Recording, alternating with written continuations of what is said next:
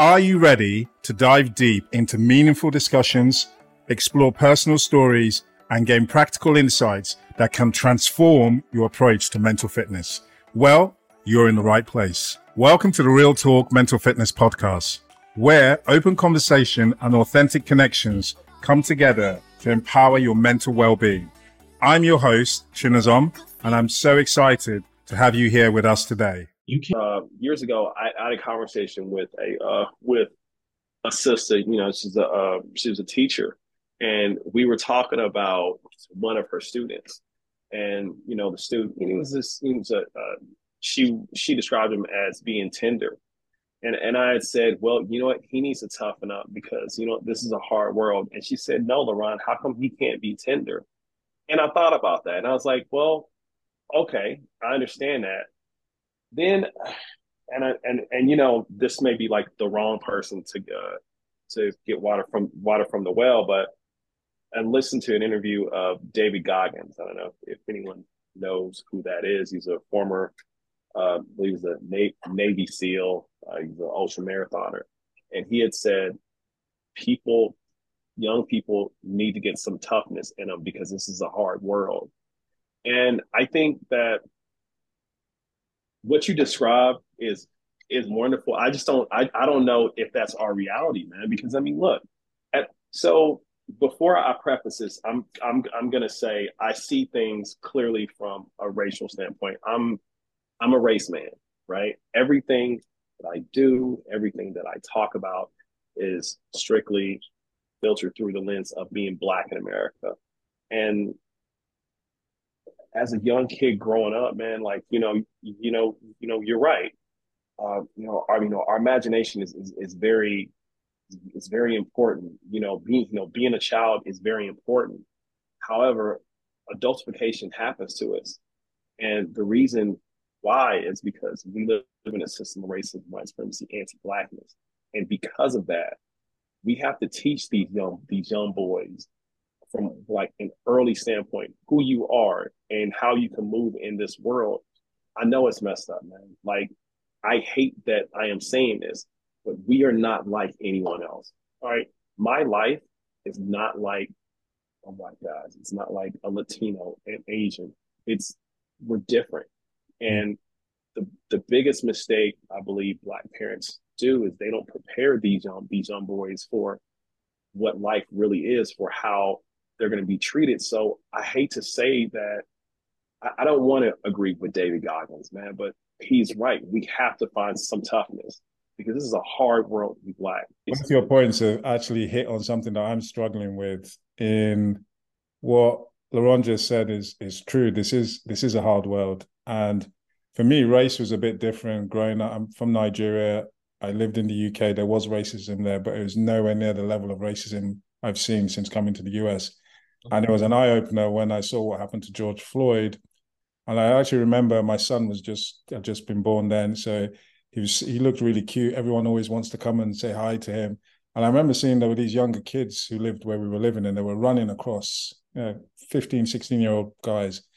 And I remember thinking, as soon as they were running across our house, I saw everybody in their windows looking, and I was like thinking that's going to be my son in a little while. And I could see exactly what was going through their heads of those kids have done something. And lo and behold, less than 5 minutes later, police was driving around that.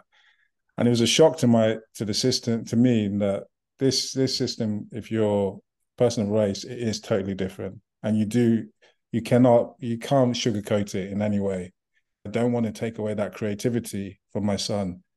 And I also don't want to start, like, on one hand, I have to prepare him for what the world is going to throw at him. But then on the other hand, I cannot take his childhood away from him. And I cannot take that ability for him to believe anything is possible. And it's something that I struggle with. I love what you just said, is I do have to do my own work, because growing up, I got to grow up in Nigeria, which probably told me what it means to be a man or masculinity. Then I got to go to the UK, and then the friends I have who different heterosexual or homosexual, different things. So I got exposed to that. But then coming over here, I do realize that I had limitations I didn't even realize I had. Like now when I'm trying to discipline my son or show him what's right, what's wrong, And then it just dawned on me that I am going to mess this up several times, and I have to start acknowledging to myself that I'm going to mess this up. And but then it's so hard, that line of, I love what Laurent has just said, because I think a lot of that fear of when I'm trying to prepare him is I know what's out there for him. However, at the same time, I can't take away his innocence and creativity. So I have to kind of do walk that fine line. So there's an inherent assumption in this line of conversation, which is that the way that we have been prepared is the best way to prepare our young people. Mm. Inherently false, because they're growing up in a society that is deeply different than the one we grew up in, right? So that's the first thing. The second thing is it's not an either or proposition. We don't have to either make them tough or quote unquote allow them to be tender. Because if you have a man who is tough but not tender, you have a sociopath. True. You understand what I'm saying? Yeah. It's not an either or proposition. What I'm saying is, of course, we need to continue to prepare our young people, but we don't have to prepare them in such a way that will deeply damage them in the ways that we were deeply damaged. And I'm not, and by no means am I saying that we have to do it perfectly, but we can do it better. 100%. Right. Yeah. And so one of the ways that I want to discourage us from falling into this trap is the fact that Black boys running is a sense of alarm for white people, is a white people problem. You understand what I'm saying? Because when I see a bunch of Black boys running and they having a good time and they being loud and rowdy, I celebrate that. Create space for that. Normalize that. Now, here's the flip side, right?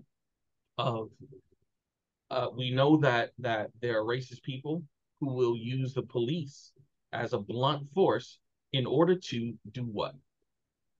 To reinforce racial hierarchy, right? To break the spirits, backs, and bodies of our young people and to force acquiescence. I ain't with none of that. So if it were me and I see a cop driving around, I'm gonna pull up on the cop. Hello, Mr. Officer. I'm curious around what you're doing, what you're looking for. And there was a point where I was deeply afraid of the police because of my experiences as a child growing up. As an adult, I ain't got that problem. Does that mean that I don't accept the possibility that I will experience violence? Of course I accept that. But I'm not going to let the fear of police force me into acquiescence and internalized oppression. Mm. You understand what I'm saying? Yeah. So I'm not saying that we should neglect preparing our young people to encounter racism and other forms of oppression and their intersections. Of course we should. I'm arguing that a better preparation is to allow them to emerge and grow into their fullest humanity, rather than doing the opposite, which is forcing onto them what was forced onto us, which is a kind of dehumanized socialization to prepare us for this environment that we're stepping into. So this is what I mean when I say we have these patterns of internalized oppression, right? They ensure our protection, they ensure our survival, but they also ensure the continuation, the reproduction and perpetuation of oppression and internalized oppression. Hmm. Right? So when we make our young men hard on the outside and bereft of tenderness on the inside, what kind of men will these boys grow up to be? Sociopaths who we don't need Right. anymore. These are the kinds of Black men who enact violence on other men, on women, on other gender identities, and so forth and so on. Right. These are the kinds of men who feel no allegiance to the community and the cause of Blackness, whether it is here, whether it is abroad, or what have you. I'm saying a better preparation for young people as they grow is to allow them to grow into their fullest humanity, which for men includes learning how to be tender. And Frederick Douglass said it is easier to raise strong children than it is to prepare broken men. You're not going to believe I have that quote on my fridge. So you asked me, one of the last places I got to go out before the pandemic hit when I moved from the UK was to the Black History Museum. And I remember seeing that quote before my son was born, and it's on the fridge. And that brings us to the end of another insightful episode of Real Talk.